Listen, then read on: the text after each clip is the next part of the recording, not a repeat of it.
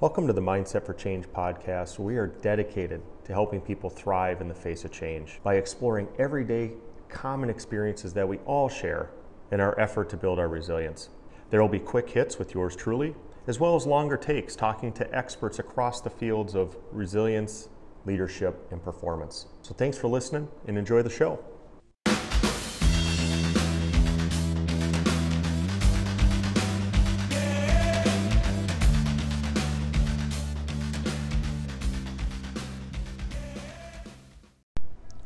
Welcome to the Mindset for Change podcast. Russ Flayton here.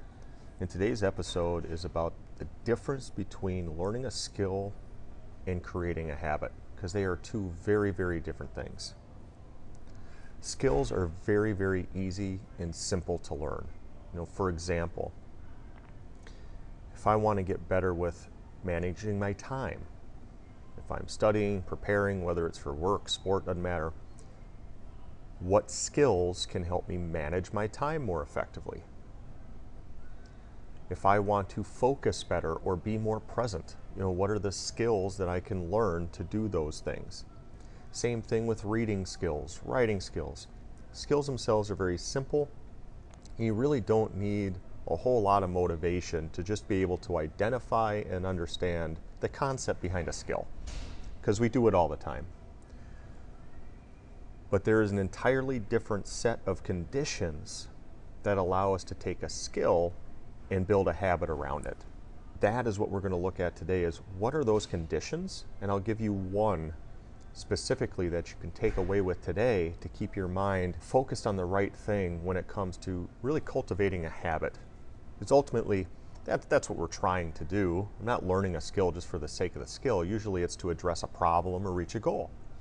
So what are those conditions, and what does that look like? So there is an athlete, we'll call him Billy for this example, but Billy's story is perfect for this idea of a skill versus a habit, because he had such a curious mindset, always wanted to learn something new. And for him, he was already playing at a high level, played at a very prestigious hockey program, but he always wanted to learn something new. And so much of what we ended up having to do was just to get him to pause and pump the brakes, because sometimes that over curiosity can cause overthinking too. And the KISS method has been around for a reason. So keep it simple. But this athlete in particular dealt a lot with just being distracted, just whether it was during practice or during competition. He found himself quite often, despite really high quality, high level play, being distracted and having a hard time just being present. And some of it was some confidence challenges, and we talked through those. But ultimately, the skill part of this conversation was very simple. How often do you really practice just being observant, being present? And he said, well, not that often. And so we took that concept apart, being present, being observant, because when it came to game time, at this point in his career, bordering on an NHL type player, he spent so many hours on the ice, knowing the tactics. It's not like he really had to pay attention to certain fundamentals that a younger player would need to, right, to perform better, or maybe would help anchor their focus. And so it was a lot more around just being present, being attentive, and let the training and practice take over. And we had to have a couple hard conversations during a practice week. Are you really studying film? Do you understand the opponent you're playing? Do you understand their tendencies? Because if not, that's a different set of skills. That might be more memory and recall skills. Because now once the adrenaline comes on when you're stepping on the ice in the game, maybe you're forgetting some of the things that were being taught during practice, right? That's very different than just being learning focus skills. But either way, over the course of the conversation, what we came to land on was this idea of being present, especially when we got to the fact that he was overly frustrated quite often if he wasn't having a good shift or two, or was being asked to play different roles on the team than what he was accustomed to. And this wasn't just after one conversation, it was just over the course of me sitting back and observing and watching the performance and getting an idea of his history and tendencies. So we taught it. We went through a couple exercises and routines that he could start doing every day to just slow down and pause and get used to the feeling and what it's like to just be present. And then also understanding emotions. You know, if I'm judging what's going on there, do you understand the purpose of having these types of emotions? And just being this active observer of your thoughts and emotions. And so you can recognize that and stay present longer. Especially in between periods, in between games, you have plenty of time to make adjustments. So save that time to make those adjustments, make those judgments then. But that's the overall principle. So the majority of the first part of the season, when I first started working with him, was just having this conversation. And then this is where the curious mindset got in the way, which I thought was really interesting, was, okay, well, I had a really good game this week. Thanks, Russ, that's awesome. Or it was a really great week or two of practice, it's great. And then now the first adversity hits. Bad shift, bad game, bad week. Okay, we need to refine some things. So what else can I be doing? And it was just this continuing, how do I continue to adjust? And I had to ask him, when do you know when not to adjust? I've taught you the skills you need right now. So when can you make a decision that now's not the time to make an adjustment or try something new? But I need to continue to be patient because this hasn't become a habit yet. I'm still getting emotionally hooked into the past and becoming frustrated or annoyed or irritated. What we had to shift our conversation from was less about the skill and more to the conditions around making it a habit and just having this checklist in mind.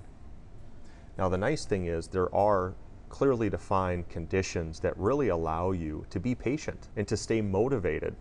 And it's not ignoring poor play or not wanting to continue to adjust. That's not it at all. But making sure we're actually paying attention to the factors, the conditions that allow for a habit to take hold. Because once it's taken hold, now, okay, we've been doing this a while now, we can start seeing where the adjustments go.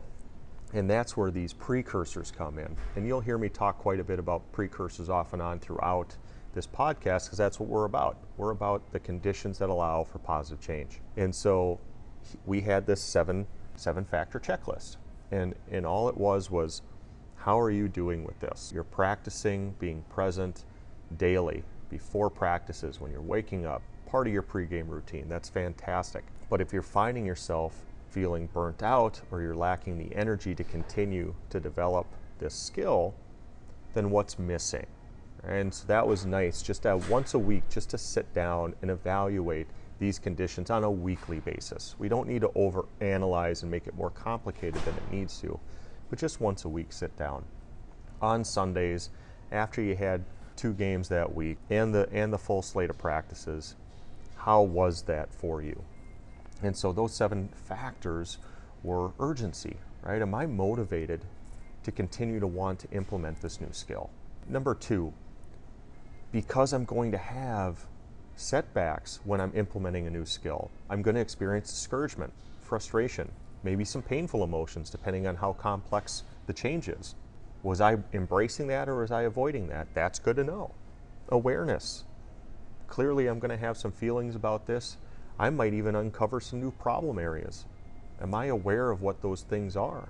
4, confronting it. Okay, so I'm noticing now that this is causing me some discomfort. Am I really continuing to try and be a student of the mind? And I'm going to pause here just for a sec, just because that was a natural strength of his, just curiosity. And so we continue to use that to fuel this new mindset we wanted him to have, which is being this active observer. And so that one was one that he was scoring low on. So that was the pivot when we started having that conversation. Continuing on, are you really open to what this new skill set will provide for you?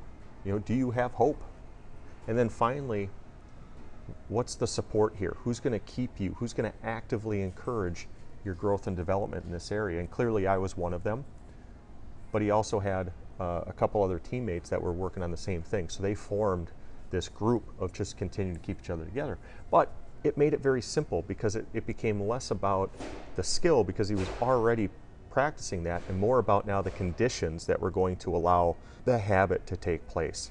And it completely changed the dynamic in the way in which he was viewing skills in his development as a player, especially at that level.